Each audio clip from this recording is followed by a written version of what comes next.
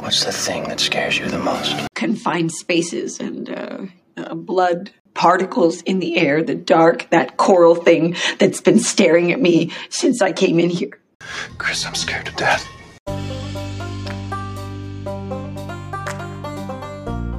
Welcome to the Sum of All Fear podcast, the show that examines real-life phobias and the horror movies that prey on them. So pour yourself something strong, Feardos, and let's find out what makes you afraid.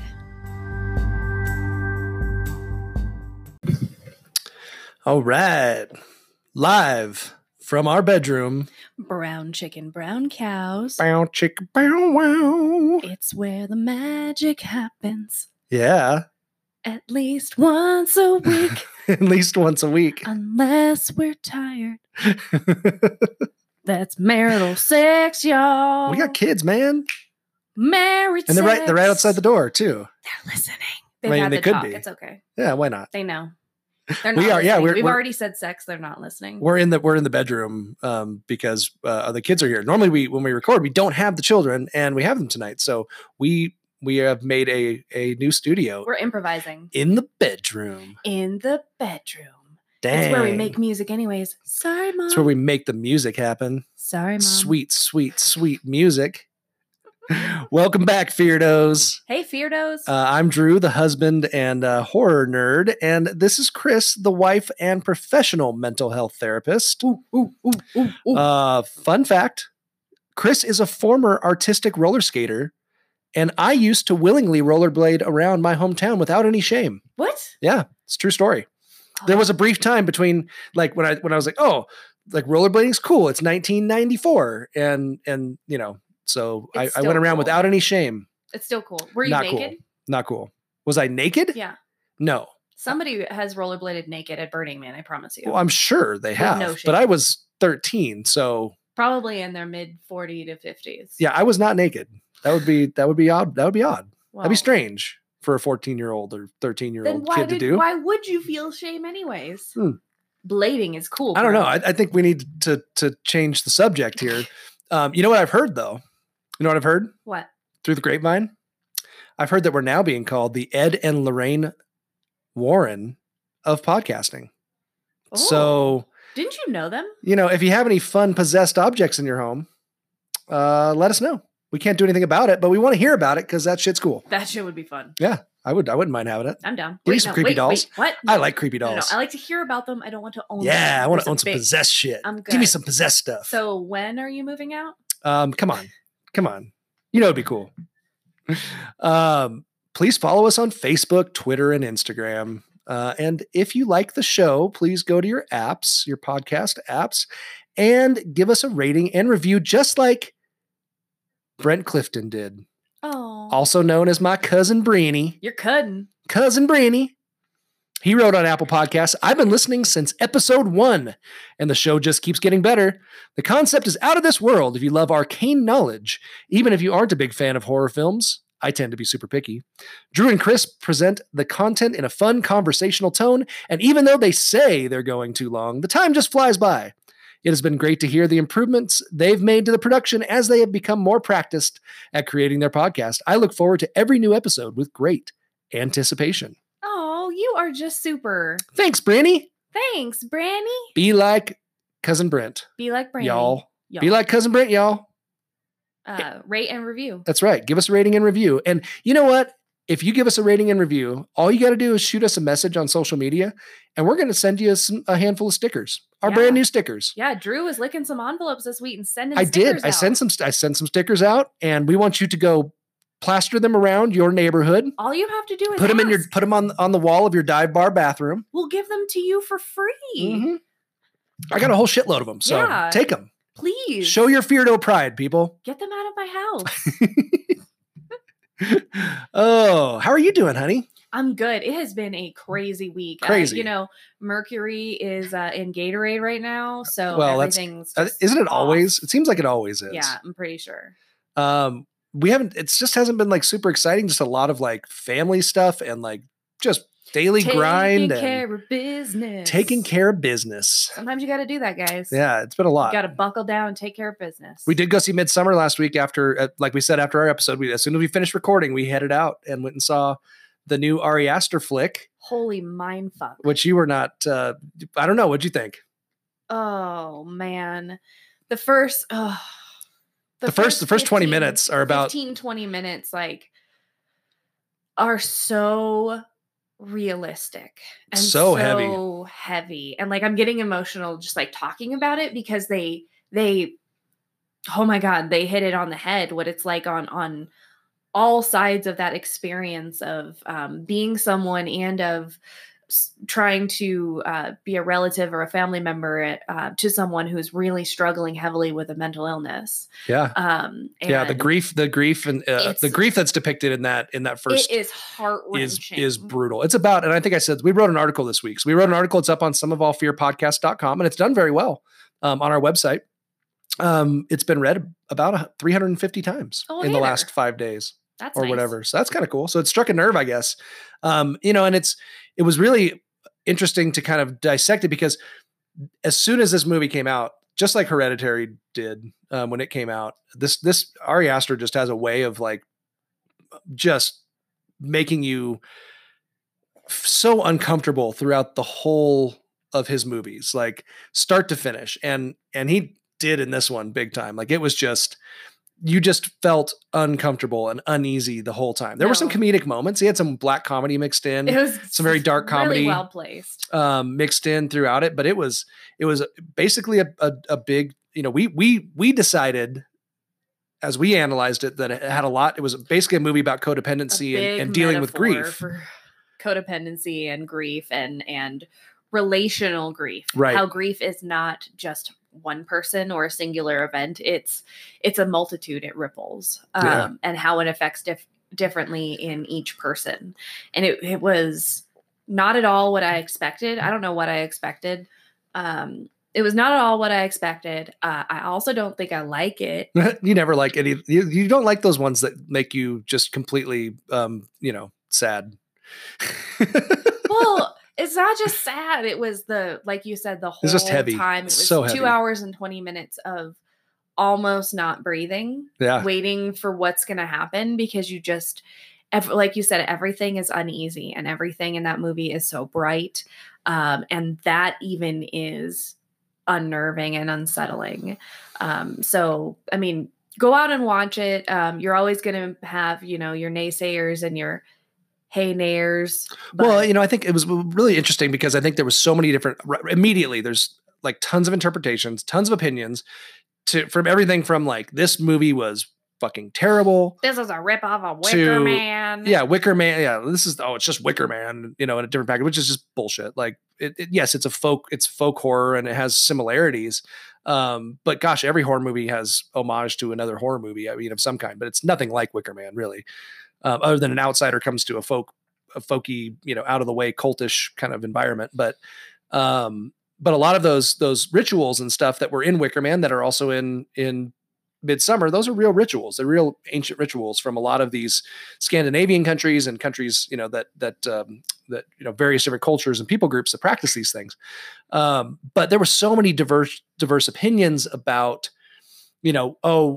the main character of Dani. Is she this kind of, does she kind of come to this great enlightenment? Is she this big feminist hero? Is Christian, her boyfriend, kind of this kind of bad character and she's the good character? And really, we didn't really see it that way. It was more of kind of a mix of how these two characters interacted was very similar to how codependents act in relationships and codependent relationships in general.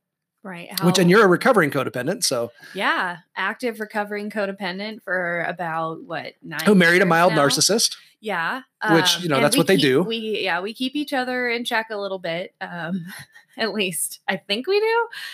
Maybe that was codependent of me, but we are able to classify ourselves. So that's a good thing, right? That's self-aware, isn't it? Mildly. Yeah. Yes. Yes. We're very aware, of our codependency, which, it has some similarities to, narcissistic traits.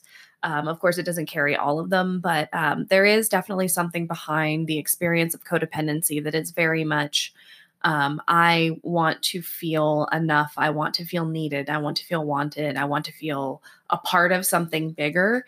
And I felt like Ari Aster, number one, told us that this what this movie was about. Well, he did. In interviews, he actually said that this is basically what the journey was. It was a journey of codependency, and that she doesn't really win in the end. Number two, she doesn't win the journey or win this process or come out on top in the process. She actually kind of ends up in the same place. Reflecting on the process myself, having looked at the dynamics in her initial relationship and how she kind of falls into the trap of people pleasing, even though she's deeply grieving and she's not asking for what she truly needs or wants. And he's not able to give it to her. And she knows that. Right. So she's willing to, quote unquote, self-sacrifice, which is very, it's such a double-edged sword because you're giving up so much of yourself to someone else that you lose yourself in the process. And that's essentially what happens to her when she tags along on this trip. Don't go too deep because I don't want to give any spoilers away. Oh, whatever. And she tags along on this trip, and ultimately, in the end, it looks like she's kind of been a little bit like victorious in the end. But really, if I think about the dynamics that are going on in the larger system around her in this cult, they're very similar. And that to what her relationship was. It's kind of a bigger group that just kind of is a it's like a macrocosm of her relationship. Yep. It's just, it's like very reflective. And that's something that codependents have to be very aware of, is mimicking those relational patterns on larger scales or different scales when we think we've escaped it. And so that's why I'm with a mild narcissist now. That's right. Because I have my codependency in check though. And so yeah, go check it out. Tell us if you think that we're right or wrong. I'll tell you my opinion on it too, and we can discuss codependency. If there are any other of you recovering or soon to be recovering codependents out there, reach out. Well, this movie will strike a nerve with you. There's no doubt. I mean, I really loved it, and I love these kind of movies that make you think, and I love horror that's intelligent, and it's great. If you go online, there's so many horror fans who are, no offense, but shallow. Just dumbasses. I mean, there's a lot of dumbass horror that literally don't. Anything that makes you think even a little bit is considered an art film. Oh, I'm tired of all these art film horror movies. Screw you guys. If I get it. If all you want to watch is just slashers, that's fine. I personally love it all. I like all of it, the superficial to the cheesy to the intellectual. I think they all have their place and they're fun. And I really hate one-dimensional horror fans. It really bothers me when people are just like so against anything that makes them think. And because I really like those, I think they're important, and I think they give us something back. I think sometimes I like them, and then sometimes I need something stupid. 3 weeks and a therapist after I see them. So well, it's a balance. Go watch it, guys. Go check it out. We had a heavy episode last week with our fear of sex episode. It was mildly heavy. So we won't dig too deep into Midsommar just yet, but I'm sure somewhere down the road, we should branch out into doing some of these kind of dysfunctional relationship kind of things and pair those with movies. And instead of just doing a phobia, kind of doing maybe a little bonus episodes. Well, I told you about how when I was growing up, I used to, hey, I'm going to date myself, y'all. I used to name my burned CDs. And I had a kind of a trend in high school for a while where I was naming them after specific fears that I felt of myself. That's so funny. So that's crazy when you told me that. And I really, I was digging around trying to find them the other day. I know they're here somewhere. I want pictures of those to post on social media, because how perfect is that? But I know that some of them were like fear of being alone, fear of being forgotten, things that are, as I reflect back, were very reflective of my needs, of myself that I wasn't ready to address as also codependent. Just being a super angsty emo teenager. Shut up, Dad. So afraid of get out of my room. I'm gonna die alone. Oh, well, let's play a little What the Fear. What do you think? Let's do it. You want to do the honors this time? Or do you want me to? You do it. So all I right. can do the background scan. All right. Oh yeah, that's right. You've been doing the little. That's my favorite. All right. Well, let's transition into our phobia-based trivia game here, and it's time for the world's greatest phobia-based trivia game.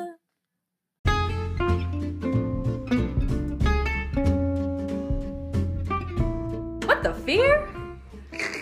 say it now. What the fear? There you go. Okay, you have to say it like that. All right, it's time for What the Fear. Yeah. Another week, another round of crazy phobias. Another round of winning. Yeah, you've been doing really well. Thanks. You've been killing it. You've been killing it. I think we found a good balance. It's good for my your ego. It's good for my soul. Your soul. Yeah. I went straight to ego. My in here. Is that what you call your ego?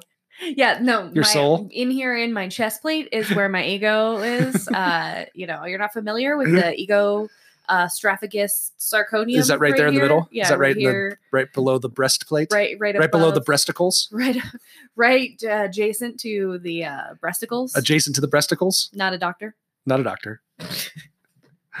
Well, it's time for What the Fear. Okay. And I got some good ones for you. Well, let's do this. I just realized this one's even funnier than I thought it was. Oh, yay.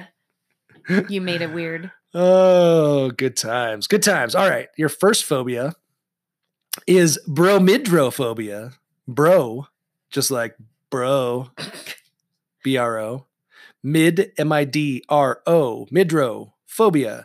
Bromidrophobia. Are you ready for your hint? Yes, please. All right.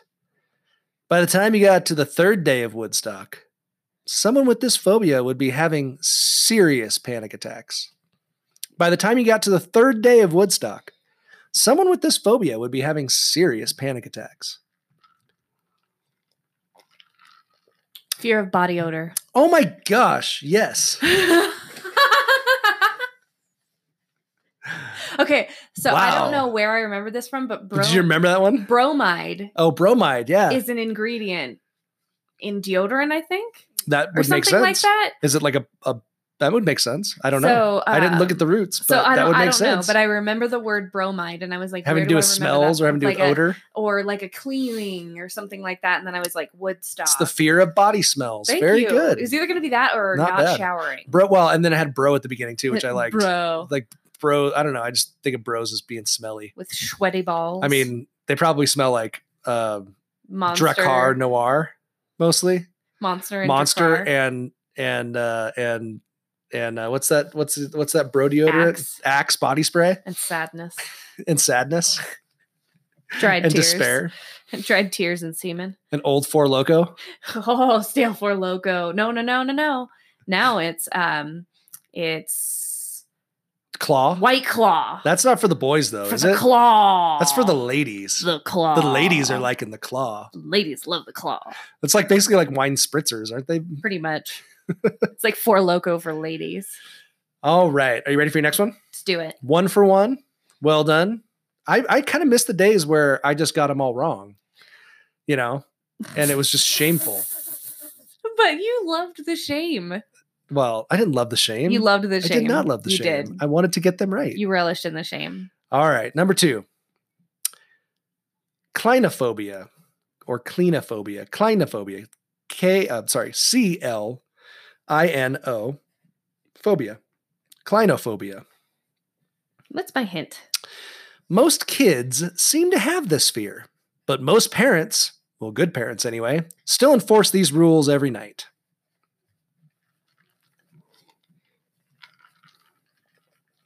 Most kids seem to have this fear, but most parents, the good ones anyway, still enforce these rules every night.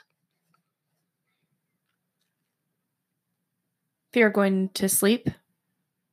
Close. Going to bed? I'll give it to you. Fear of going to bed. Damn it.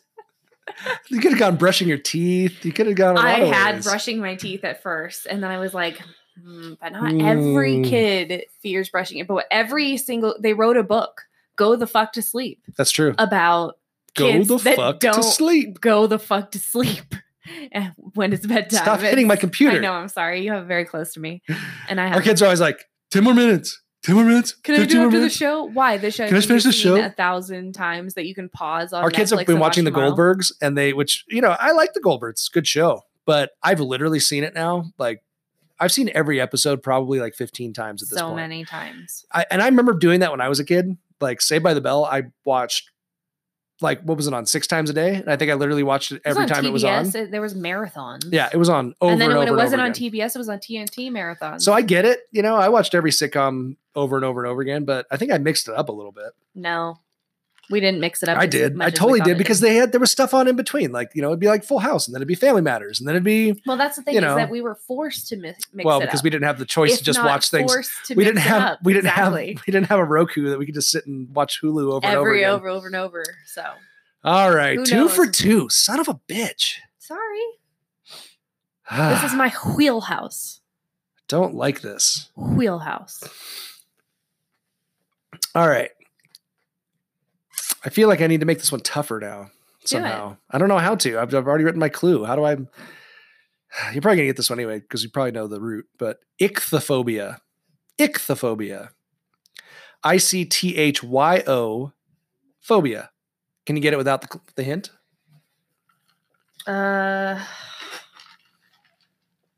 Ichthyophobia. So, in Reno. Do you know the no, not Reno, in Nevada. Hold on. In Nevada. In Reno at Great Basin, there's a beer called the Ichthyosaurus. Right, that's the state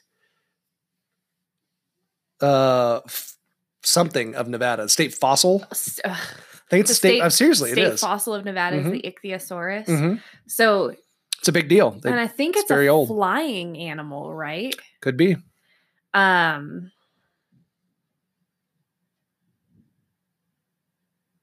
don't think I can get it without the hint. All right, I'll give you a hint, Bill. The hint's gonna ruin it. You wouldn't find a person with this fear in the ocean snorkeling. Oh, damn! And they probably wouldn't go inside and watch Finding Nemo either. Okay, so I was like way wrong. Way off. It's not a flying thing. It was not a flying thing. But it did have flippers, so I thought in my head it was... Those were wings? Yeah, those are wings. Those are flippers. You don't know? Faster than lightning. They call me Flipper, Flipper. Faster than lightning. Well, that was pretty good. Thank you. All right. I've not practiced. So what do you think? Can I have the hint again? I'm sorry. I was distracted by the fact that I got it so wrong. No, you may not. Oh, you bitch. No, I'm cutting you off. Okay. So something about oceans and I don't remember the rest.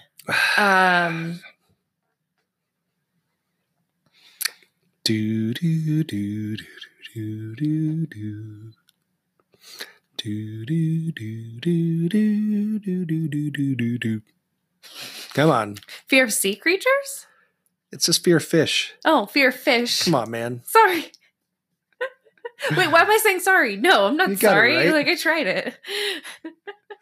You've got it right for the most part. Yeah, the Ichthyosaurus is a big giant. It's a fish creature. It's a big deal, and it's a big beer here. It was a fossil from a long time ago. It's an old one. Oh, the icky! I knew how to spell it before you even told me. Yeah, well, like I said, I thought you might get this one without even getting the hint. I didn't. I'm sorry. I let you. So, and it relates to our topic for today. Oh shit!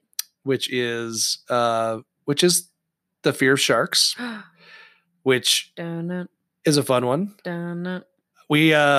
We are close to 4th of July, midsummer. It's time to get to the beach. Midsummer. Time to do some swimming around in the ocean. And we decided to do sharks because this is a good midsummer kind of a topic, you know? Yeah. Jaws was a 4th of July movie. Also a summer release. So what a better way to celebrate. So we are going to talk about fear of sharks and we're also going to talk about Jaws, of course. What better movie? And then we're also going to dive into the freaking bazillion CGI cheesy ass C movie, not even B movie, C movies. C or D- that are shark movies. Like, they are. Like maybe there they is have to a repeat. plethora. I did not realize how many there were, and I didn't even exhaust the list. And you spent a long time. Very long. But without further ado, let's go ahead and dive into our phobia for today, which is, do you know how to pronounce it? Salachophobia? Is it ch or k? It's a salachophobia. So it is a CH. The CH is pronounced and it's not k? Because I was wondering. I didn't look it up. I should have. Well, let's go with that. Salachophobia.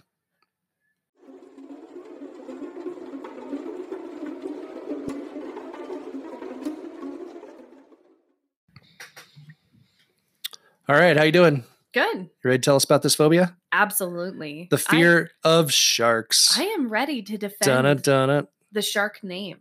Defend the shark name? Defend the shark name. Do they really need defending? Man. They got some pretty big ass teeth. I don't think they need defending. I think they're all right. They got some big ass teeth, but they got big ass hearts too, and people be trampling all over them. Oh, really? Yeah. The poor little sharks. Yeah. They might be cold blooded, but their hearts are warm. Oh. You'll learn. The more you know. All right, tell us about Salachophobia. Well, okay. You gotta tell us about the fear of it before you start defending the little monsters. I will. I'll wrap the little water monsters. The little water monsters could be a house monster. We'll find that out later. We're not there yet. So really, when we look at it, the fear of sharks is not irrationally based. I mean, predatory fish are scary. They are. It's not a weird thing for us to be alarmed by these things. However, out of the 465 known species, from the 7-inch pygmy spined to the 50-foot whale shark, only about 10 are even remotely dangerous to humans. But we know that phobias are irrational levels of fear regarding specific things.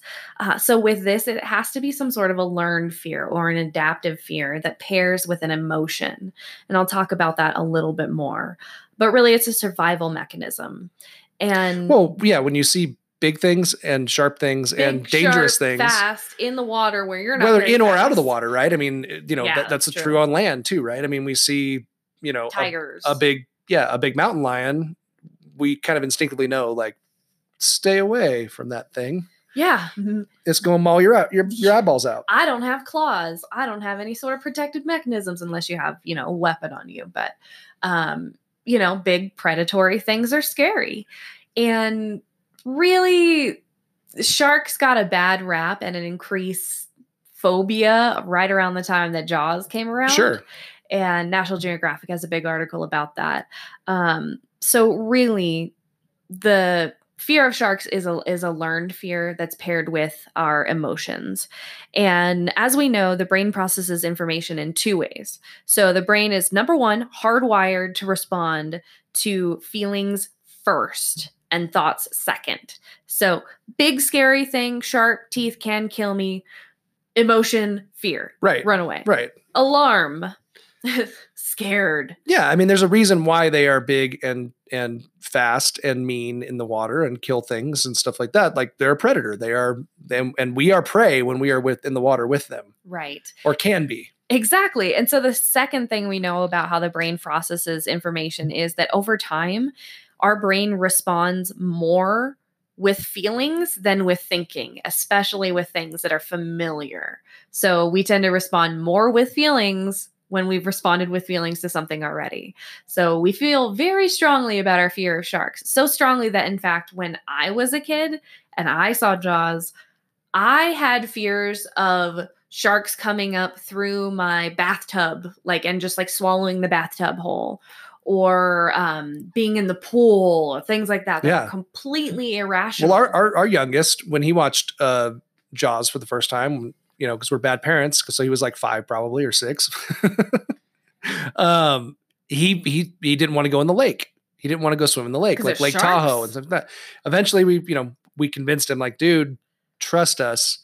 I don't care what all those CGI movies tell you. There are no sharks in this lake. And that's all emotion-based thinking, even though there's 50 movies with sharks and lakes. That is terrifying. And it's really tough to kind of separate the facts from that emotion sometimes.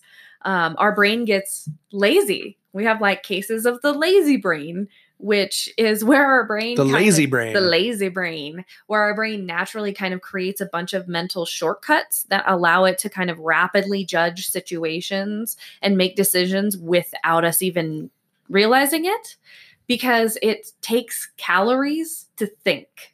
And so your brain is trying to do things in the fastest, most efficient way possible. And so if there's water and I've seen a shark in water, that means sharks can be in water. That means sharks can be in that water. That means danger, Will Robinson. That means danger water. Danger water. But we find that like with Bader and colleagues at Chapman University, they found that the more familiar a person is with any sort of risk, they're more likely to decrease in that fear over time as they learn it. So think about folks that maybe live in Florida. They may not be as fearful of shark attacks as, say someone from Nevada that doesn't encounter sharks a whole lot, also isn't educated by it. So for example, me, right? So I grew up in San Clemente, California, which is like surf capital USA. Like Surfing Magazine are based out of my old hometown. I was on the surf team in high school. I surfed from the time I was, 5 years old, probably. And so I was in the water all the time. I was in the ocean all the time. And I never really, and you're also, when you're a kid and you're kind of a teenager and a kid, you kind of are, you don't think about, you don't think about your mortality. Yeah, you're a little fearless too. But I actually got circled by sharks one time down at San Onofre. I was actually just north of San Onofre. I was with some buddies and we were out early. It was like 6:30 in the morning or 7 in the morning. And we had paddled out and we were the only 3 guys as far as you could see, like north, south. There was no other surfers out, just us. And we saw, and it was normal to see dolphins consistently, cruising around. It was normal to see a sea lion pop up or, whatever. So it wasn't that weird to see things in the water, here and there. But all of a sudden we saw fins, just like, total Jaws moment, full on just fins out of the water, and more than one. There was 3 of them, in fact. Ooh, they teamed up. There was 3 of them, in fact, and they were. Do you know what kind of sharks? I'm almost 100% certain they were blue sharks, and I believe they were juveniles, probably like 6-7 feet, which is still. Big and bigger scary. Than me. Yeah, at that time, yeah. And they circled us just like you see in a cartoon. They literally circled us. And luckily there was a set coming in and I hopped on a wave and I was the first one on the beach. I was like cartoon, out of the water, and the other 2 guys didn't get that wave. I like paddled for it and hopped on it, man. And they missed the wave. So I watched them from the beach and I watched a wave come up and I could see the full length of 2 of the sharks in the wave. Oh my gosh. Right by them. And I was like, oh shit. And they managed to get in and they never attacked them, but they will attack. Even sharks, even blue sharks or sharks that are not normal, don't normally attack, or you don't hear about them attacking much. They'll attack as well. So it was pretty freaky. If they think that anything could potentially attack them or could be a source of food, they're going to go after it. But I was always more scared of the seals, man. Those things are gnarly. Right. And they'll bite your stinking ankles. They will go after you. Well, and sharks will too. There's always, the girl who got her arm bit off in Hawaii. Sure. I think she was in Hawaii. The Bethany Hamilton, arm bit off while she was surfing. And now she's like a top professional female surfer. With one arm, which is crazy. It hasn't kept her out of the water. And that's where, Bader says that, that familiarity, it didn't keep you out of the water because you knew, sharks are a part of what we do here. And this is what you do, if sharks circle you and, you don't it's also do this rare. And this. And it's also pretty very rare. It's, in all the years of 18 years of whatever surfing consistently, that was the only time that I ever saw a shark in the water. It like every day. And I was out, 4 or 5 days a week at least. And only time I ever saw a shark in the water. Saw sand sharks and things like that, but down in the shallows, but that's just normal stuff. Never ever saw another shark after that in the water. Same. So, and it's that kind of very rare. Yeah, it's that kind although I will say, sorry to interrupt again, but San Clemente is now infested with great whites. Right. For the last few years, they've been having great whites, big ones too. A little bit more inland. More inland. Way more. When I was growing up, you never, ever, ever heard of great whites in that area in Southern California. And now every summer now they are having big shark issues. San Clemente Pier, I think last week, just spotted a big one right off the pier. My nephews and nieces are down there and they're all junior lifeguards, and it's freaky because they got great whites down there now, which they never did. And I think some of it, I heard that after the power plant in Japan melted down, that it changed migration patterns of all of the Pacific Ocean, basically all the Pacific Ocean species. That so they all kind of surprise moved. Me. If it changed the ecological system near the shore and a little bit farther off from that everything would kind of shift. And also with global warming, things have kind of shifted as well. But it's that increased media coverage too that increases that kind of fear of shark attacks, where yes, sharks are coming more inland. Yes, there's a bunch of sharks out there, but how prevalent is it really to get attacked by a shark? How many people versus how many people get attacked? Overall. Well, and a lot of it has to do with your locale too. Like, I mean, if you're in Australia, it's an issue. If you're in South Africa, it's a big issue. You have to be aware. And there are precautions that you can take, which one of them, as you were speaking, you were saying you guys were out at 6 and 7 in the morning. And one of the things that I read from Australia on shark awareness was May through September, only fish are swimming and fishing and surfing between the hours of 9 and 5. Right. Because dark hours, especially nighttime, you never want to be in the water at night. Yep. In those areas. And you never want to wear bright clothing or shiny things. They're very attracted to shiny things. You don't want to swim near piers or near people that are fishing, because that's where sharks tend to be, right? And they were seen by the pier in San Clemente as well. So, really, there's only about, on average, 5 deaths a year related to shark attacks. And so that's really low comparatively. And a lot of that is due to shark education and awareness, and the facts that they don't always go seeking out people. I mean, for the most part, they just want to go about their day and do their thing, So, well, they're attracted. I mean, they're going to try to find food, a food source. And so they're going to escape something that they think is dangerous. It's dangerous, sure. But I think a lot of times, especially with surfers, I mean, you look like a seal, dude. I mean, you're out there, especially if it's cold water, which a lot of times great whites, that's where they hang out. Let's say, you're surfing in the Bay Area in San Francisco when water's 45 degrees and you're wearing a big old full wetsuit with a hoodie. A seal, bro. And you got your black, wetsuit hanging out over your surfboard. You look like a seal. I mean, you can't help. It is what it is. They got tiny pea brains, and they're, prehistoric dinosaurs, basically. It's instinct and instinct alone, Exactly. So really, when we look at kind of the short bites on the fear, that was bad. I know, really bad. So good. It can be summed up with 3 things. The reason why folks are afraid of sharks is, number one, something called the availability heuristic, which Kahneman suggests that it is basically just a bunch of mental shortcuts in the brain that help keep us safe, right? Hot things are hot, sharp things are sharp. Right. Don't, there's a natural instinct that says this is bad, stay away from it. Right, exactly. With the addition of emotions, which are quite wired, excuse me, in us at birth, we're wired to make emotional decisions from birth in order to help keep us alive. And that's part of that lazy piece of shit brain that I talked about earlier, and the mental emotional shortcuts, plus the brutality of the method of death. It's pretty brutal. Those 3 things. It's pretty brutal. Combined lead us to that intense kind of fear of sharks, whether it be on any end of the spectrum of fear.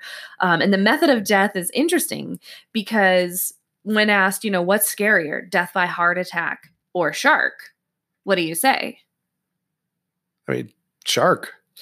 Right? You would think that. And that's very emotion based. But when you think deeply about it, it's easier to be afraid of sharks than it is to be afraid of the slow, painful, inevitable death by 1,000 decisions daily made. Way to bring us down. Exactly. Than it is. Yeah, of course. I mean, I think most of the time shark attacks are going to be fast. Right. They can be painful and brutal. I mean, they can be brutal, but they could be very quick too. I was thinking about beyond Jaws nowadays, with Shark Week on Discovery Channel or whatever it is. They get a week. Well, and you see like how they attack seals and how they attack how powerful they are. They play with them and they throw them back and forth. They do all these crazy shit. Well, we perceive that they play with them. Well, I think orcas probably do that more than because we know they're much more intelligent. But for some reason, we don't perceive orcas as dangerous or as deadly to us as we perceive sharks. Well, and they're higher on the food chain, really. Exactly. I mean, there's a video on YouTube. I got to remember where it was, off the coast of California, but it was a pod of, it was a killer whale versus a great white video where they caught it on camera head to fucking head of them going at each other. It was pretty fucking crazy. That's nuts. But I love that shit. And you do too. You love Shark Week and love watching all that stuff. It's amazing to see these top predators, something that for 450 million years has spent at the top of the food chain in the sea. Over those million years, they developed 3 extra senses, which include vibration sensing, pressure sensing, and electrical pulse sensing. Well, especially when you add in the megalodon. Yeah, right. And the ability to fly in tornadoes. Oh yeah, I forgot about that. And apparently, we'll go just about anywhere according to all of the amazing shark movies out there. It defies facts, right? Yeah. Well, no, it's just they're magical creatures apparently. Well, I mean, the reality is that sharks are not a threat to us. Sharks are not a large threat to us. In fact, they serve a really crucial ecosystem service. Knocking an apex predator off of the food chain is like cutting a leg from a dinner table, and that would create a serious domino effect, oceanic dystopia. Think about like how when wolves were taken out of Yellowstone, right, and how they had to be reintroduced because the ecosystem was the deer population thrown just off. blew up, and all the things that they're supposed to, that those wolves were keeping in check. Exactly. And that was a big concern, which we'll talk about in a little bit, but of Peter Benchley, the guy who wrote Jaws. He really was concerned about that after the movie came out and everything, because he ended up becoming a big shark and conservation activist. And I think he may even be an oceanographer now, or at least works in kind of that area. But that was a big deal because after Jaws, there was a major scare about sharks. There was a lot of, anti-shark stuff. National Geographic wrote a report on how Jaws basically created this influx of fear related to sharks. And I mean, there are so many different ways to die, like more common ways to die than of a shark attack. For instance. Oh, go for it. I have top 10 things more likely to try and kill you than a shark. Top 10 things more likely to kill you than a shark. Woo! Boop. Number 1. Top 10 things more likely to kill you than a shark. Sorry. A dog bite. Getting infected is more likely to kill you than a shark. Number 2, fireworks. Number 3, a tornado. With sharks in it? With sharks in it. Number 4, falling coconuts. Damn. Those coconuts are beastly. Well, we don't have to worry about that here. An asteroid, more likely to kill you. No way. An asteroid. No, that can't be right. A fragment of a rock. A fragment of a space rock? Yep. No way. Is that real? Are you sure about that? I'll tell you the statistic. Hold on. Global warming. It's more likely to kill you. It kills more people every year. It's a myth, Well, I mean, just heat kills more people every year. A bitey person on the subway. Because a bitey person on the subway? A bitey person. Because staph infection's a real thing, y'all. People bite you on the subway? Yes. Biting on the subway is a thing.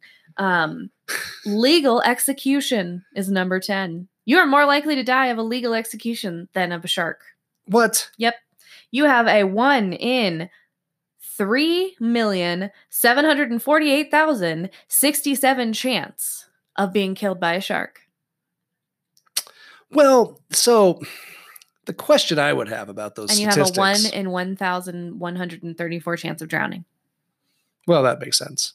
But what about if you live on if you just, let's say you just take all the people that don't live on coastal areas where there are sharks, wouldn't the problem, obviously, if you're in the water, 5 days a week, your probability of getting eaten by a shark is a hell of a lot higher than somebody who only visits the beach once every 5 years. So I haven't done the research, but I would be break down those stats. I would be willing to imagine that it probably exists somewhere on a bell curve, with the majority of people falling somewhere in the middle of not really having very much access to shark infested waters very frequently, and then some people never having access to those stats are based on total population, I would guess. It is, of course. That's why I'm saying it probably exists somewhere in a bell curve. So, hey, listen up, Nebraska.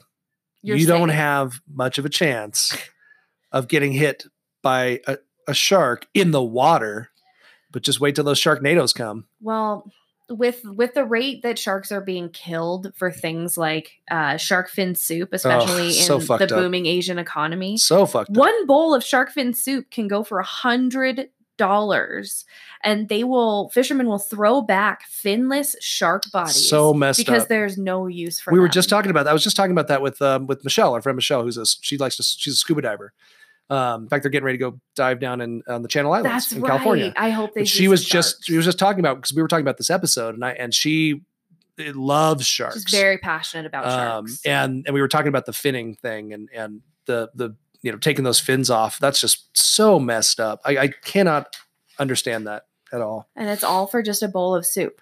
It's ridiculous. So, well, it's supposed to be virility or something too, isn't it? Isn't there something about the fin or something? I'm sure, culturally there's something there, but it's nuts. It's really, like I said, killing an apex predator. It's like taking a leg off a table. It's, that ecosystem is going to be shot and completely sideways if we can't figure out how to right it. So, fish are friends, not food. We learned that from Shark Tales, I think it was. That's right. No, I think it was Finding Nemo. It was Finding Nemo, yeah, not Shark Tales, but that was another cute shark kids movie. But so, folks, I'll wrap that up. That's the fear of sharks. Yeah. So, I think, again, like you said, there's this innate kind of fear in us, and I think the ocean brings its own fears because it's I was out terrifying. I was out kayak fishing in Monterey a few months ago with a buddy, and out on the water, and we went out past the surf, and Monterey, if you know anything about it, there's just a real sharp drop off, very close. So the what's the shelf called? The Continental Shelf? Yeah, but it's the Mariana Trench, right? I think so. Isn't that right? Anyway, the trench runs right there. That's why Monterey Bay Aquarium is so amazing, and there's so much amazing aquatic life around Monterey area. Because it goes from shallow to deep. Shallow to deep. Quickly. It like drops straight off, right? So we're out, and we weren't even out to the shelf, but you could see it. It wasn't far out. You literally could see where the water goes black.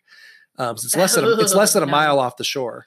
But we were out in about 60 feet, 50 feet fishing, and just looking down, and it's just so, and I grew up on the ocean, but even I was like, man, it's been a while since I've been out here. Yeah. It is just black. There's nothing. You just have no idea what's going to come up from underneath you. And that's, I think, part of what contributes to it. There's so much mystery and unknown. And I think when power. When people are in the ocean, it's an unfamiliar place. Yeah. And so I think there's a lot of fear. And that's why sharks have spawned a million freaking horror movies, which we're going to talk about because they are so many.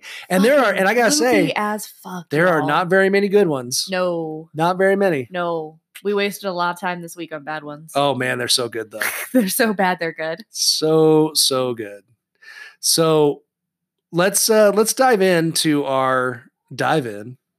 Hoyo. To some honorable mentions, and I'm going to have a whole plethora of them.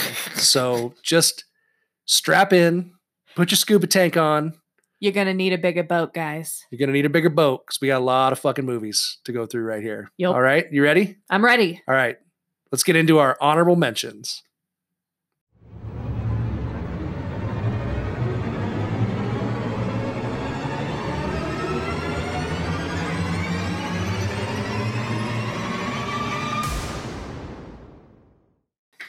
So I had no idea how prolific shark horror was as a category. Such a rabbit hole. As a category, I did not realize like it beats out damn near every other movie in horror that you can think of. I mean, I would venture to say there might be more shark horror than slashers. I don't know. I could be wrong, but holy shit, man. It's insane. Like you go down the shark rabbit hole, you ain't getting out. It's gnarly. And you went down that rabbit hole. I did this week. And I think I'm a better man for it. I think I've learned a lot about myself through this process. Cause we all know, like there is the what am I hearing? Is that a plane? There's a plane outside. Oh, I thought it was a phone buzzing. Huh, plane, loud plane outside. There's a plethora of like decent shark movies. Not many, but there's a handful. I mean, Deep Blue Sea was pretty good. Kind of cheesy too, but it was a good shark movie. Like it was, it was a good blockbuster. It was pretty, it was entertaining. Didn't have like LL Cool J in it. Yeah. So that's an extra 10 points. Wasn't he also an Anaconda though? Probably. Yeah. There was a while there where LL Cool J was popping up in all kinds of shit. Wasn't he in like Halloween H2O I don't too? know. He was in a bunch of those.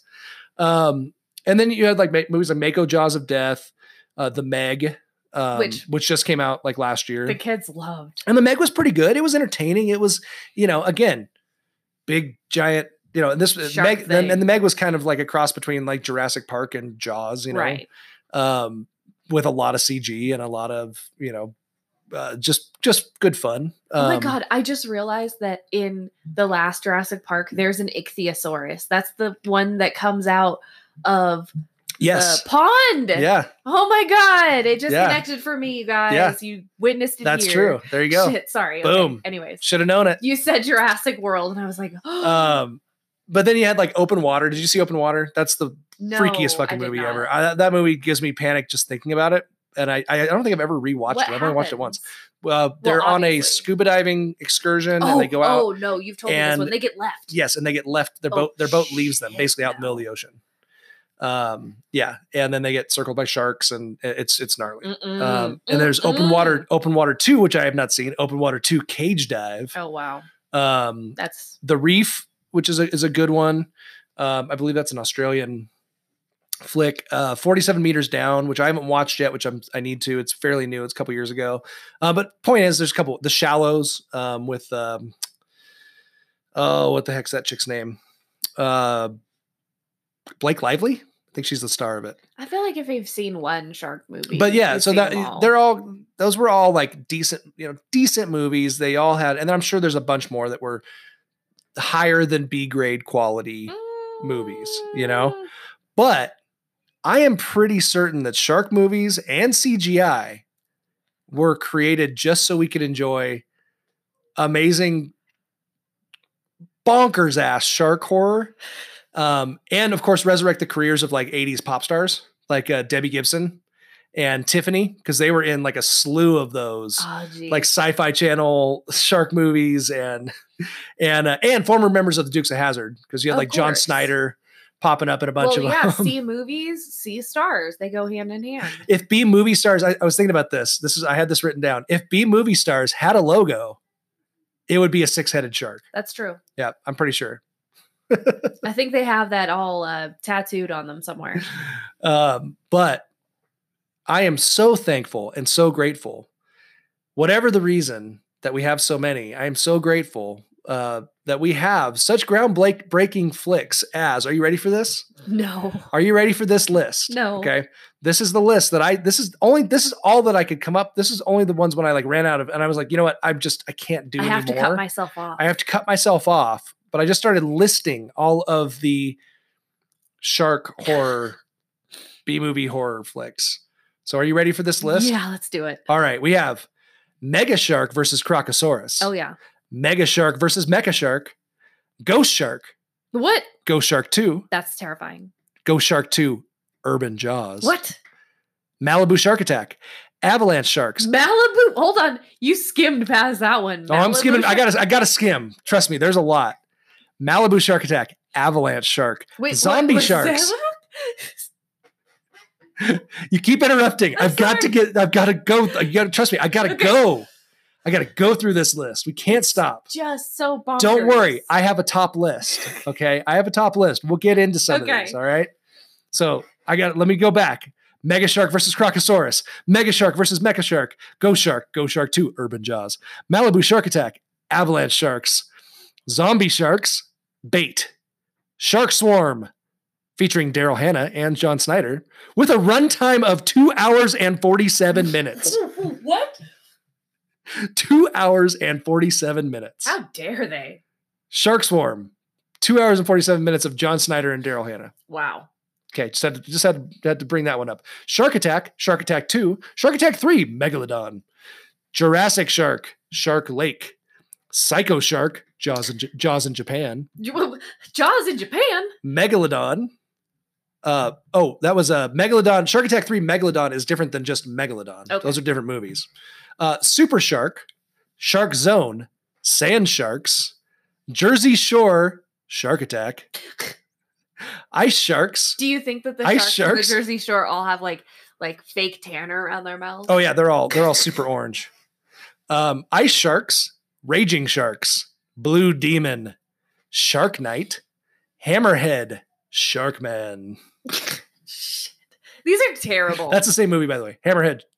Sharkman? Sharkman.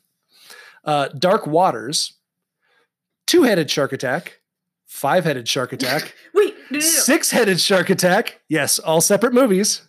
Someone was like, you know what's better than 5-minute abs? Mm-hmm. 6-minute abs. That's right. You know it's better than two-headed shark. We did shark. so damn well with that Two-Headed Shark Attack. That made us like $60,000. We're gonna, five fucking heads. We're going 5 heads. 5 heads on that shark. If two-headed sharks 2 times 2 is 5, Bob. Can eat tandem water skiers. Which I believe happens in that movie. Oh, no. Oh, yes. The 2 heads come out and eat tandem water skiers. I'm pretty certain. Whose ideas are these? 5-headed sharks can eat 5 water skiers at once. Pretty sure. Folks, you can achieve your dreams if these good movies got made. And finally, Empire of the Sharks, which I actually watched about half of, which was it was like a cheesy water world where sharks are controlled basically by a Nintendo Power Glove. Oh, neat. So like a guy's got like a Nintendo Power Glove and he can just like push them over and like make them do things. Wow. And the sharks jump and eat people at his command with his Nintendo Power Glove. Oh, that's weird. It's awesome. Yeah. It's pretty money. How do they do it? But I did come up with a top 7 greatest. I did not include all of them. There's 7 more. And these were my top 7. My top 7 greatest shitty shark movies of all time. Shitty shark? Shitty shark movies. This is my top 7. Are you ready? Yeah. All right. My number 7, Mega Shark versus Giant Octopus. Ooh. Now, we had the other Mega Shark movies versus Crocosaurus but this was the one that started it all with Lorenzo Lamas and Debbie Gibson. I have to argue that the shark would not have a chance against the octopus. The octopus is a far superior creature of intelligence and intellect. Well, these were prehistoric. So what happened was strange thing. Let me give you a little bit of the synopsis here. Strange things are afoot in the depths of the sea. First, a passenger plane vanishes over the Pacific Ocean. Then an oil platform is obliterated. As they do. Marine biologist Emma McNeil is dispatched to investigate the phenomena, and with the help of Japanese scientist Seiji Shimada, she makes a discovery that will rock the world. So that is dispatched, a marine biologist. An enormous prehistoric shark and a giant octopus have been awakened from their icy slumbers, and they're hungry. Plus, a massive great white biting through the Golden Gate Bridge? Sign me up. Literally jumps up and bites through the Golden Gate Bridge. Wow. Jumps up out of the water, bites through the Golden Gate Bridge right in half. So the Golden Gate Bridge is like... It's high. 6 and lanes. It's big. This is a big ass shark. Okay. All right. These are prehistoric animals fighting it out. So... Epic. Pretty epic. But not as epic as number 6. Oh. Planet of the Sharks. In the near future, glacial melting has covered 98% of Earth's landmass. Sharks have flourished and now dominate the planet. operating as one massive school led by a mutated alpha shark. I mean, that's terrifying. The human survivors live in terror of the predators, and it's up to a few survivors to take down the alpha shark and make the seas safe again. I mean, we're not exactly built for water, so yeah. Planet of the Sharks, man. Water world, but scarier. I don't know. It's coming, y'all. Pretty crazy. Global warming. Never know. Gonna cover the whole earth. Yeah. I, for one, welcome our shark overlords. Agreed. Right? Yeah. I mean, basically Shark Week. Shark Week. Isn't that basically like the, I mean, I don't know. I welcome our shark overlords. Sharks for president. And then we have number 5, land shark. Land shark. Land shark. Oh my God! You can't tell me this woman was killed by falling out of a tree.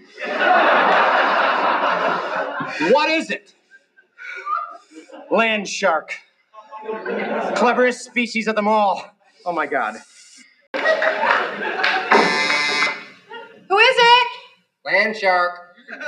Oh, Walter. Land shark. Wait, that had nothing to do with this movie. Land shark. Which somehow, this movie is somehow actually more ridiculous than the SNL clip. Well, that's because that SNL clip is fantastic. It is. And I think there's probably a greater chance of having a shark just knock on your door and eat you Housekeeping. than the plot of this movie. Singing telegram. Postman. Milkman. Special delivery. Special delivery. So land shark, when Linda Regis at Malco Oceanic Research unravels a sinister plot to inject sharks with human DNA in the hope of creating a super shark super soldier, she becomes the target. The target. She becomes the target of a dangerous killer. Target. Meanwhile, Malco's DNA-enhanced sharks, having discovered a way to slip past security, the sharks have discovered a way to slip past security. Well, they're bio-enhanced. In case you didn't catch that. The DNA-enhanced sharks, having discovered a way to slip past security, are busy honing their newly enhanced killer instincts, both in and out of the nearby beaches. This is the one where we have to thank Simpsons, the dolphin episode where they become sentient and take over Springfield. I'm pretty sure that's kind of the basis of land shark. Well, in Hitchhiker's Guide to the Galaxy, the dolphins were the sentient beings. That's right. That's right. Yeah. But that's only 3. We've got our number 4. We've done 7, 6, and 5. Are you ready for number 4? Mm-hmm. Shark Exorcist. Wow. We are reaching. Satan has jaws. Yes, it says that. That's the first line of the synopsis. Satan has jaws. A demonic nun unleashes holy hell when she summons the devil to possess a great white shark. The only thing more terrifying than a shark in the sea is a shark in a she. Whoever writes these deserves an award. A shark in a she. A shark in a she. Yeah, that's a line. Good grief. From the trailer. Wow. Yep. Mm-hmm. Yep. Possession. Shark possession. It's a thing. Satan has jaws. Did you watch that one? I did not. No, I did not get down that rabbit hole. But I did watch this next one. Oh. I did watch this one because I was actually quite intrigued by the trailer. I really enjoyed it. This one is 2015's Piranha Sharks. Great white sharks bioengineered to be the size of piranhas. Think Micro Machine sharks. What? Yeah, like mini tiny sharks. Tiny animal. Oh my god! What if you could have tiny animal pets? Little baby pets. Tiny animal pet that was their idea. I That would was have the like point. a tiny giraffe. Yeah. Oh, could you imagine like a tiny elephant? A little tiny elephant. Like a little tiny shark. It would be pretty tank? money. Until So great white sharks bioengineered to be the size of piranhas with the purpose of living in rich people's exotic aquariums. Uh-oh. Terrorize New York City when they get into the water New supply. York City. And do what great white sharks do best. Kill. Which is a misnomer. They're okay. We like the sharks. Don't kill the sharks. They kill for food. There was one scene. So there was one great scene. Was it a great white scene? Oh, man.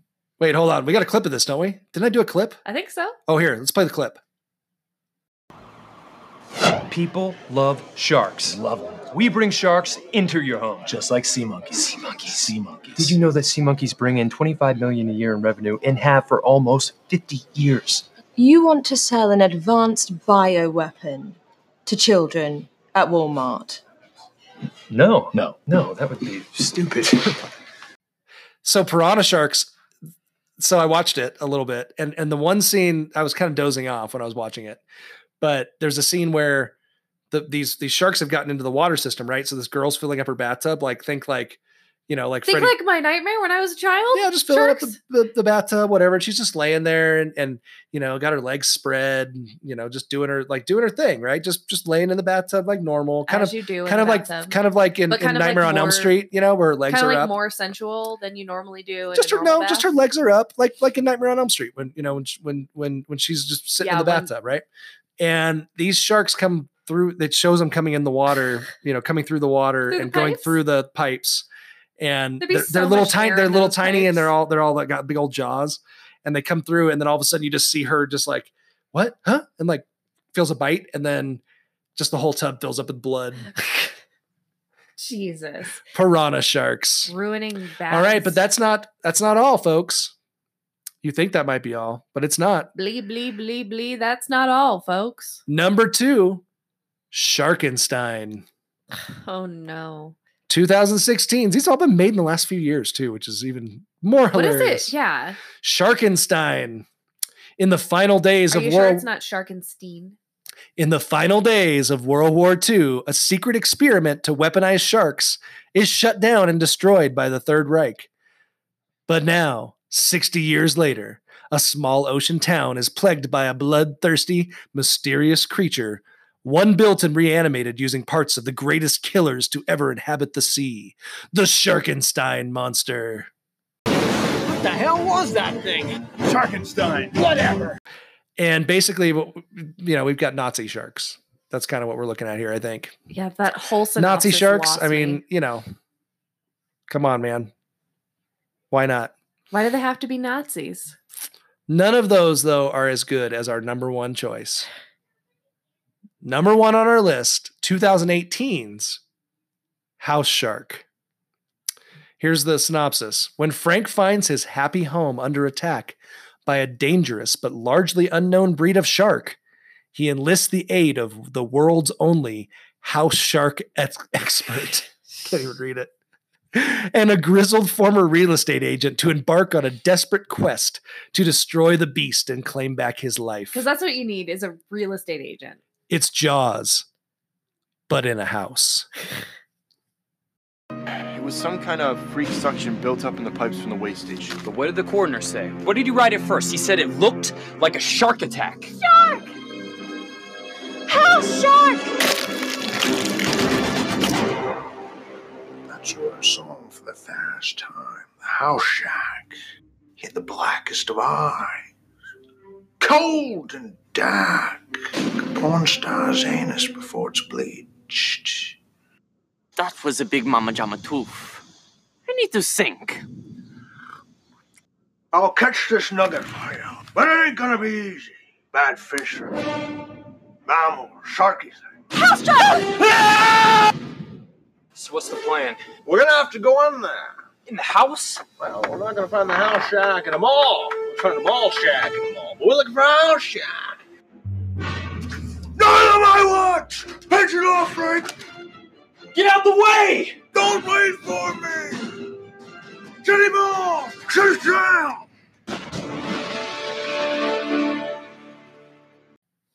It's got the blackest of eyes. Like a porn star's anus before it's been bleached. Not going to find a house shark in a mall. Find a mall shark in a mall. We're looking for a house shark. A real estate agent and a house shark expert. Well, yeah. Who's going to help you with the house shark? But when you have a house real shark estate problem, agent, house shark expert. Hello. But what if you have a mall shark in your house? That might be the greatest thing I've ever heard. I haven't watched House Shark yet, but I feel like I need to. I kind of feel like I need to. That's not even our main honorable mention for today, but I felt like we had to get kind of a sense of what these shark movies have done for us in the world of horror. And what is out there that you can watch. You can go onto if you have Amazon Prime, you could literally spend the next 3 weeks just watching horror movies. Don't do it, folks. That would you be should unhealthy. do it. I really think you should. That'd be really unhealthy. I think it's a wonderful idea. I think you should do it. I was like, I just put in shark and I was like blown away by how many fucking movies popped up. It was insane. But our honorable mention for today, and we're not going to play the trailer. We're not going to play the clip because basically I just wanted to make this our honorable mention because it's kind of the king of these types of movies. It's the creme de la creme. Right? I mean, and it's not the first. It's not the latest. It's not but the last. It's the most memorable, I think, for most people. It's really everybody's introduction to bonkers, crazy ass shark movies. And that's 2013's Sharknado. Sharknado. And the synopsis is very simple. Nature's deadliest killer takes to the skies in the ultimate guilty pleasure as a group of friends try to save the Santa Monica coast from shark-infested tornadoes. And we know this one. We don't need to say much about it. We got Ian Ziering from 90210 fame, and Tara Reid from really bad boob job nip slip fame. Is that all she's known for now? I mean, that's what I remember. Amazing acting skills. Was she in American Pie? Yeah. Tara Reid? I think she was in some of those movies. See, that's how amazing her acting is. We're not sure if she was in poor some Tara of those Reid. movies. We love you, Tara Reid. I hope you're listening. But I hope she got her boobs fixed because they were pretty bad. She got a really bad boob job. And I think she was on a lot of drugs back then. Well, too. They can't all be good. It was bad. Statistically. But they joined forces to defeat the shark tornado and save the greater LA area from impending shark doom. Well, thanks, Tara Reid. I mean, yeah. I don't know. The greater LA area could use a Sharknado, right? I wouldn't mind. A little thinning out of the population. Well, just a little excitement, something new, something different, No more earthquakes. Maybe a Sharknado or two. A Sharknado on top of the earthquakes? I don't know. That's a lot of natural disasters. That's true. Yeah. Take it easy, God. Ian Ziering openly admitted that he did not particularly like this script, but he agreed to star in the film anyways for financial reasons. He was about to lose his SAG card and his SAG health insurance. And he was about to have another kid. Wow. He had a second kid on the way and he needed the money. And it turned into a pretty lucrative fucking little deal for him, I think. I mean, they did like 5 of them, and I think he was in like all of them. Well, it kind of became, or most of them. It kind of became a little bit iconic. It was a cult classic. I mean, they are terrible. I was trying to watch it. The first one, I think the second one was better. It's just the second and third ones are better. The first one was pretty rough to watch. It was pretty all over the place. It's just the idea of it is so absurd and so unique. Like, really? A tornado of sharks? I mean, what could be more fucking scary though? That's going to be my Halloween costume next year. I found one. That's a good idea. Is you glue like little clouds on you, right? Like little and little toy sharks. And then you like have fishing line with like bath toy sharks, and then when you spin around, you become the tornado. Brilliant. Oh, thanks. I love Pinterest. Brilliant. Did you actually see that? Yeah. Wow, I love that. So yeah, I kind of think of Sharknado as the apex of these just CGI crazy shark movies. The apex predator of the CGI movies. If you were not aware of this subgenre and how prolific it was, I hope we've given you a good introduction because it's quite a thing. I was pretty shocked. It's also kind of all you need to know. You don't really need to go any further. Well, and sharks are also a great excuse to see lots of chicks in bikinis because they're always, there's always a beach, beaches somewhere. True. So there's always chicks in thongs and, Way to make it about being women and objects. Well, it is. Let's face it. B horror movies. Well, you got to have certain elements, right? You got to have a certain number of. We've learned this before. We've learned this. We know the rules. We know the rules. Roger Corman set up the rules. You got to have a certain amount of boobs. Well, you got to have a certain amount of, and that's what makes these B movies watchable. Do you think that that's why the B shark movies, they still follow those same rules, and the sharks are the slashers, so to speak, and always kill the girls that are, skimping on the beach. And they kill there really isn't. I was trying to find a formula, but it seems like there's a couple of ones that are like I said, Waterworld kind of ish, where sharks have kind of taken over or are kind of the I don't know, are being controlled by somebody. And then there's the ones where the sharks are like on land, have suddenly and they're more sentient, have gone through, and they're like, they can go through the sand. Well, they did develop 3 extra senses, or they're prehistoric and they pop up through under the earth. They come to life under the earth. That's another one. That's another. And then there's ones that are frozen and they come to life. So literally they have tapped. I think the only thing I haven't seen yet is Sharks in Space, but I'm guessing it's out there somewhere. I would suspect. Reindeer sharks. So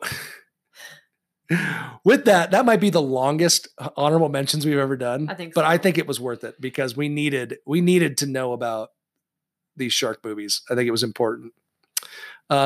Really, when you get down to it, there's only one shark movie that makes any difference at all. The king of them all. And you guys know what that one is. It's 1975's Jaws. And that is our feature presentation. And now our feature presentation. There is a creature alive today who has survived millions of years of evolution without change, without passion, and without logic. It lives to kill.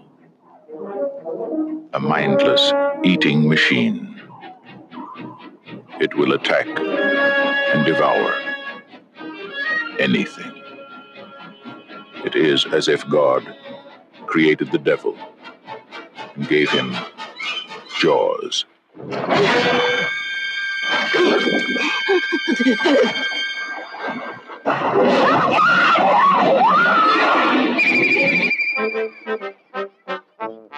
This is Universal's extraordinary motion picture version of Peter Benchley's best-selling novel, Jaws. I just found out that a girl got killed here last week.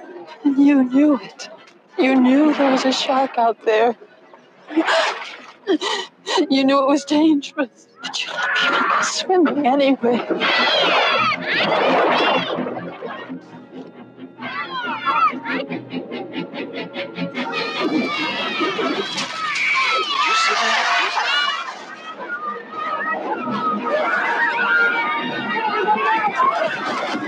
It's all psychological. You yell barracuda. Everybody says, huh? What? You yell shark. We've got a panic on our hands on the 4th of July. Is it true that most people get attacked by sharks in 3 feet of water, about 10 feet from the beach? Yeah. What we are dealing with here is a perfect engine, an eating machine. We're not only going to have to close the beach, we're going to have to hire somebody to kill the shark. Bad fish, but I'll catch him and kill him. Did you hear your father? Out of the water now! This shark, swallow you whole. You're going to need a bigger boat. That's a 20-footer. 25. 3 tons of them. Hurry up, he's coming straight for us. Don't screw it up now. Don't wait for me. Now! Shoot!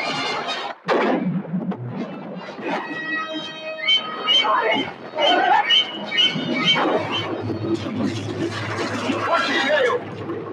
Give him room! I can't, he's trying to run! Oh! Quick! I can't hold it! Hurry! Take it up! Brody!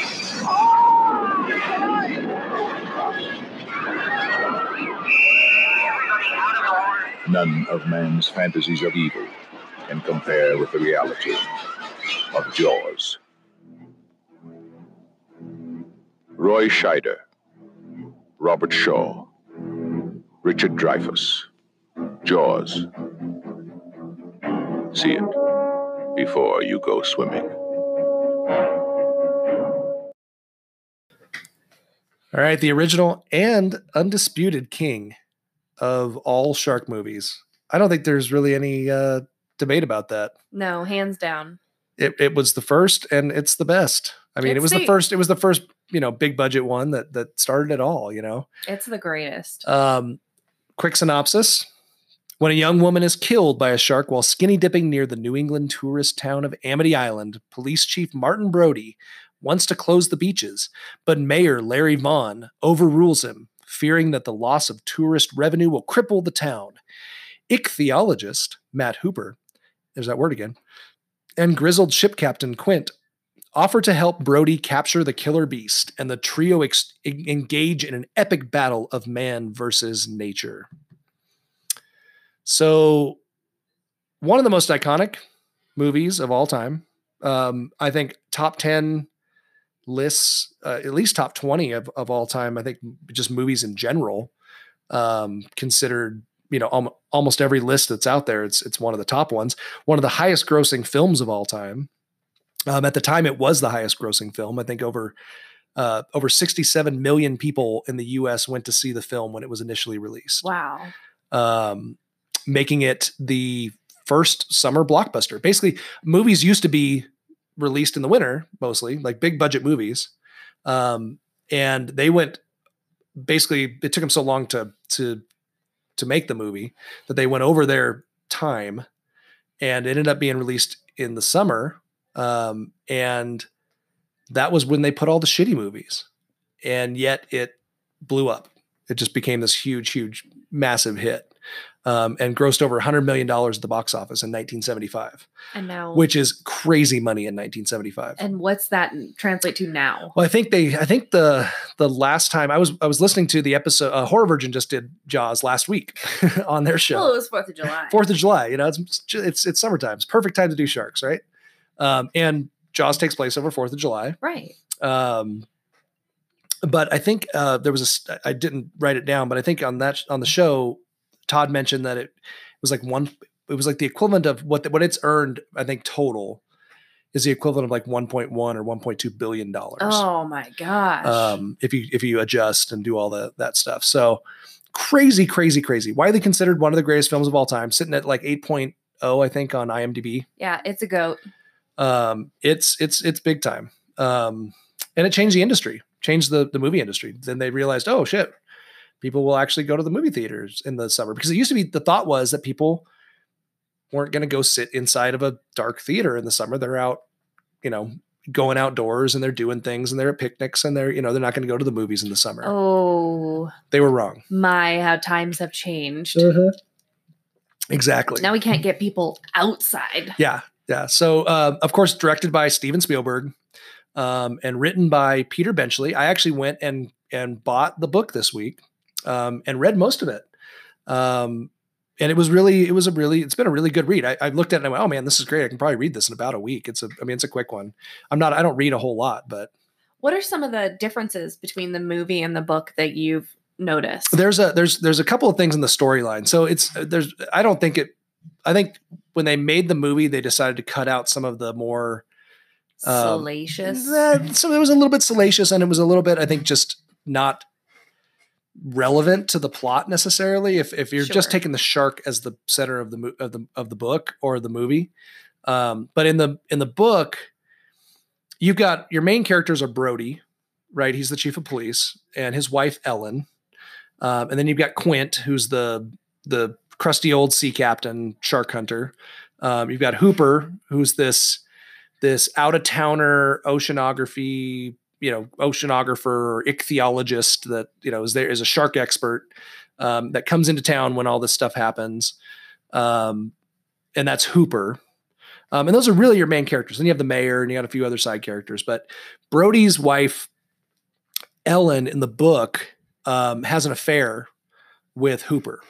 So Hooper is an old friend's from her childhood. There's this whole kind of backstory about her being an out of towner who mainlander who was wealthy, and she married this kind of islander who's not very wealthy, and he's a police chief. And so there was always this tension about her old life and her current life, and 3 kids. And so then she meets Hooper, and Hooper is actually the younger brother of an old boyfriend.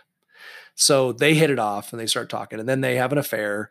So that's a big storyline that kind of weaves through the book. And then you also have the mayor in the book is involved with the mob, like the mafia is kind of using him just in the real estate business and doing things. And that's why he's so hell bent on opening the beaches. So that actually kind of gives a little bit of that would have given a little bit more depth to the movie, I think, if that was kind of the reason why. Because he seemed just like a kind of like a flippant jerk. Like, we need summer dollars, Well, I mean, it's the island, it goes in depth about how the island is reliant on that season, that economy, to get them through the winter. If they don't get that money in the summer, people go on welfare in the winter. Like it's that bad. So they need that money to get them through. So, I mean, there's kind of that kind of deal when it comes to the economy of the island of Amity Island and all that kind of stuff. So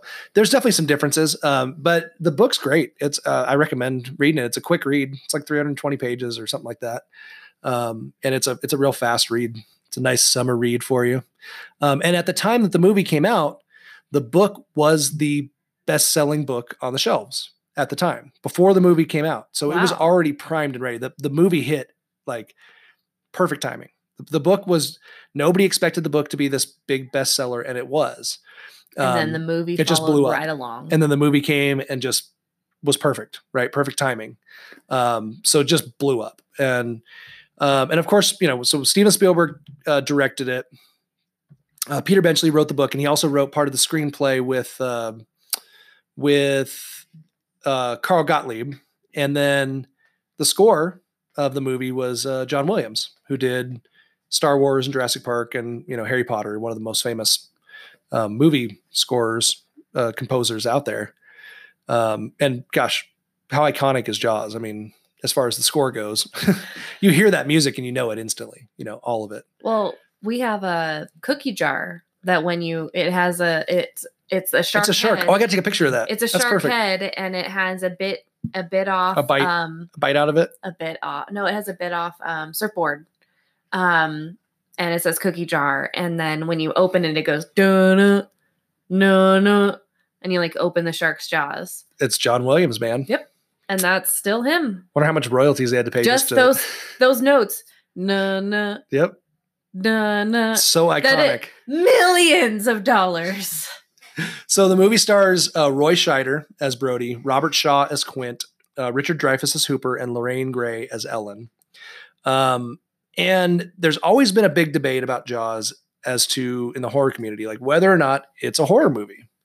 What do you think? Do you think Jaws is a horror movie? Wait, what else would it be?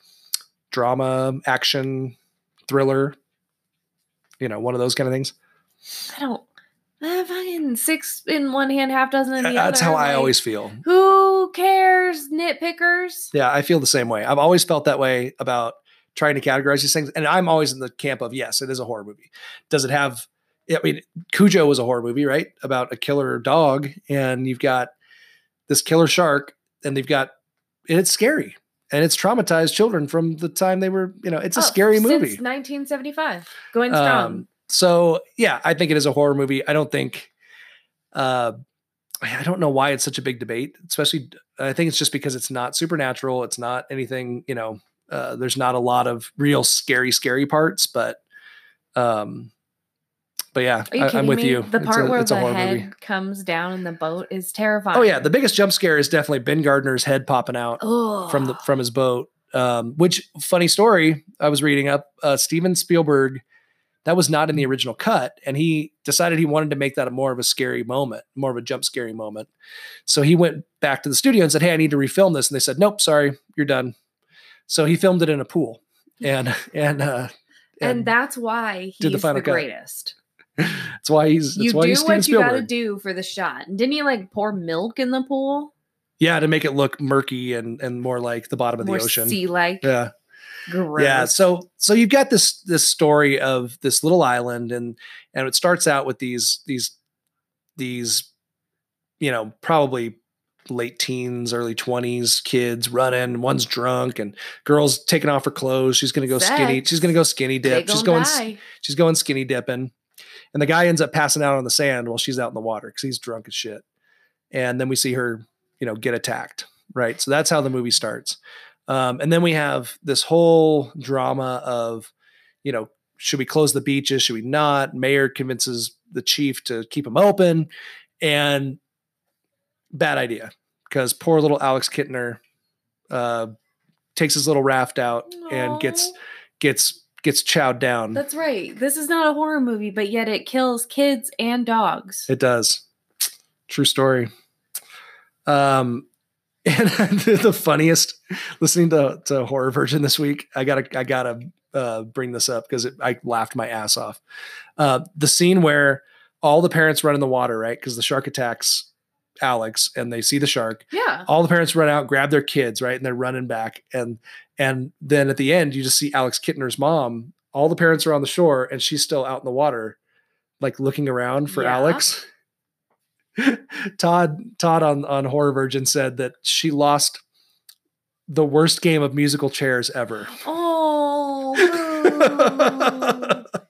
he's very sad at that birthday party. Oh, so sad. But instead of just not getting a chair, you lost your kid. Oh, sad times. Too soon? Too soon? Too soon. Too soon. 1975. 1975. Poor Alex Kittner's mom. Still hurts. Oh, man. I love that, though.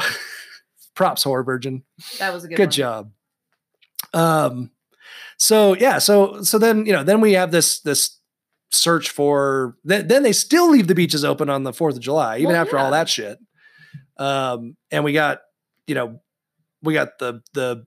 shark expert, and we've got the chief of police, and we got Quint, the crusty old, shark hunter, and they embark on a journey after a couple more deaths. It took like two more shark attacks before didn't the mayor have this race, basically a bounty, and then people went out and threw their wives' Christmas hams or summer hams out there, and then broke a dock. It was actually Alex Kittner's mom that offered the bounty. And it was the roast. She offered the bounty of $3,000. That's right. If anybody could come and would come and get shark's and head. She took ads out, and so the whole place was filled with all these fishermen from all over the place that came into town to catch this big shark. Because that's what you do. You chum the waters when there's a shark. Yeah. Which always amazed me that there wasn't the shark just didn't pop up in the middle of all the boats and with all of the chum, but which actually would have been kind of fun. That's how they would have done. That's instead of being subtle like they did in that movie. If it had been filmed today, when all the fishing boats were out there, that scene would have just been like a massacre. The shark would have just eaten everybody, just to make it more salacious. Fun fact, though, when she comes up and she smacks Roy Scheider in the face, 17 takes, and she couldn't do a fake slap, so it was full slaps every time. 17 takes across the face. Roy Scheider said that was the most painful scene he's ever done, and he was a professional boxer. It's not that bad. I've been slapped in the face quite a few times. 17 times though, that's a lot. That's a lot. But I bet you'd be hurting after that. How hard could she have slapped, really? So we end up with these the three guys, right? Ultimately, the more people die, the mayor finally gives in and gives Quint the shark hunter his money, and Quint and Brody and Hooper all end up out on the Orca, which is Quint's boat. Ironic? Searching for.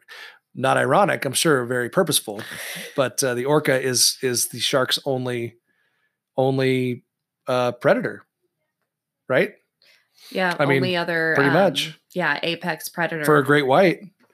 Besides us, the only thing above them. Yeah, I mean, besides us. So they're out on the Orca. The most iconic scene is when Brody is in the boat and the shark comes up out of the water and then just dips back down, and he's the only one that sees him, and he just backpedals into the galley where Quint is, and he says, you're going to need a bigger boat, which was ad-libbed by Roy Scheider. Brilliant. Wow. Not in the script, but of course the most iconic line of the whole movie. Yeah, ever. And then we've got this battle, where they harpoon it and they got the barrels and they chase it down and they hook him at one point and they, all this different stuff.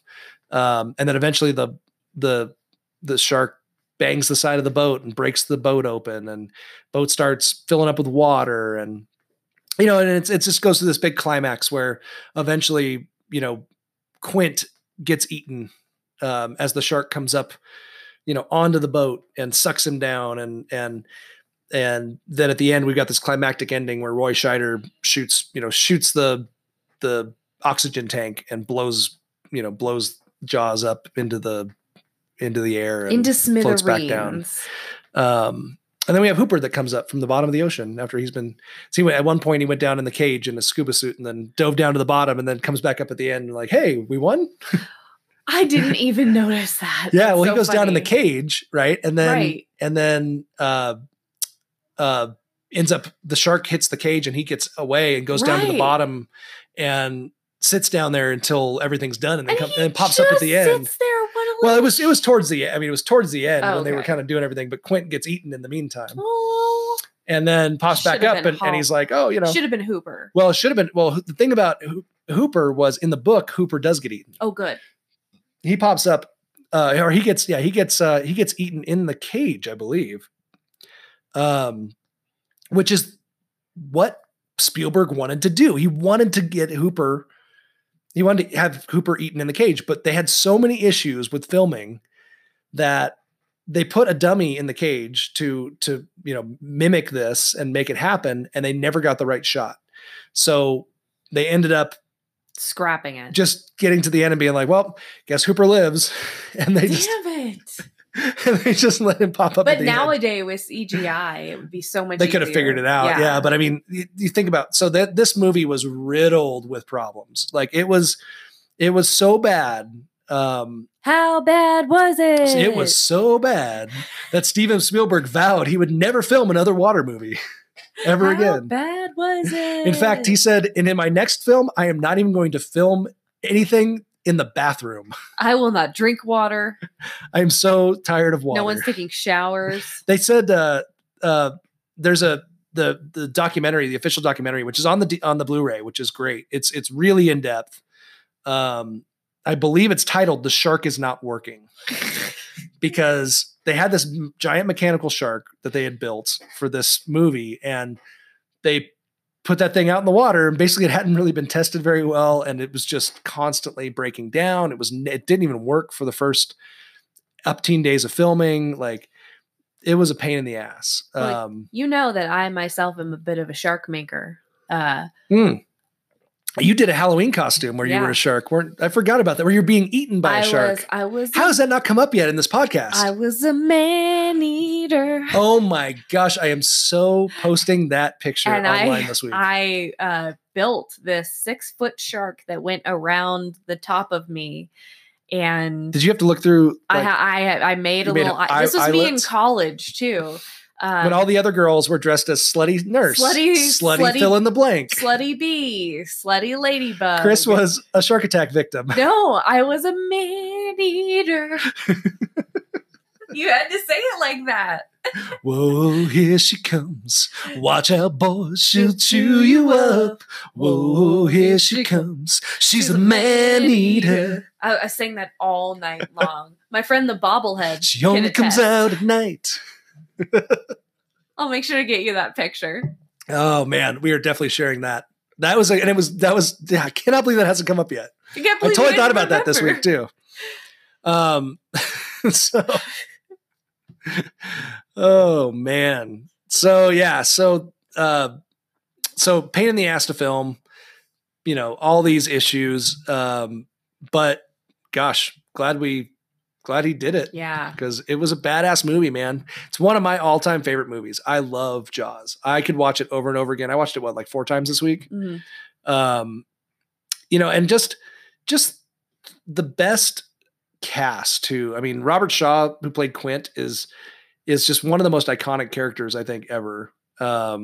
Notorious alcoholic, terrible to work with. They had problems with him on the set, getting drunk. Just like his character. The USS Indianapolis scene where he's supposed to tell the story about the USS Indianapolis and, the true story, actually, the USS Indianapolis story is a real story. That's a true thing that happened in World War II. The first time they filmed it, he was piss ass drunk and could not get through the scene. And ended up having to go basically apologize to Spielberg and came out next day and did it in one take. It's very meta. I know, right? You would think drunk, he'd be able to nail it because that's the way you're supposed to do it, right? And he died 3 years after filming. No. After filming it, 1978, dropped dead of a heart attack at 51 years old. Wow. He was British. He was a British actor, and died in Ireland. Doesn't seem as though he took very good care of his body. No, so. he was an alcoholic. He was kind of a notorious alcoholic. Had some issues but that way. But a brilliant actor. Really good actor, but always there's a lot of stories. If you go online and look up Robert Shaw and look up stories of him and stories of him with other actors and stuff like that. It's pretty interesting. He played a villain against Sean Connery a couple times. I think he was in. You can't say it like that. Bond. Sean Connery. There you go. Sean Connery. I'll take the rapist for 5,000, please, Alex. That's David. I'm sorry. Ain't no bumfuck.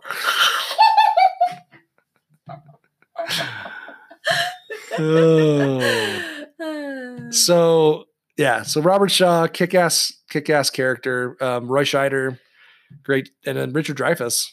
This scene. I mean, I think he was in American Graffiti before this. Which have you ever seen that American Graffiti? Mm-mm. God, there's so many people in that movie. It's a pretty rad movie to watch because you're like, oh shit, that's that person, that's that person. They're all young and they all play kind of these small town. It's like The Outsiders, 1950s, kind of. Where you're like, oh, that guy, yeah, and that guy, yeah, and it's set in the 1950s too, kind of that same kind of deal.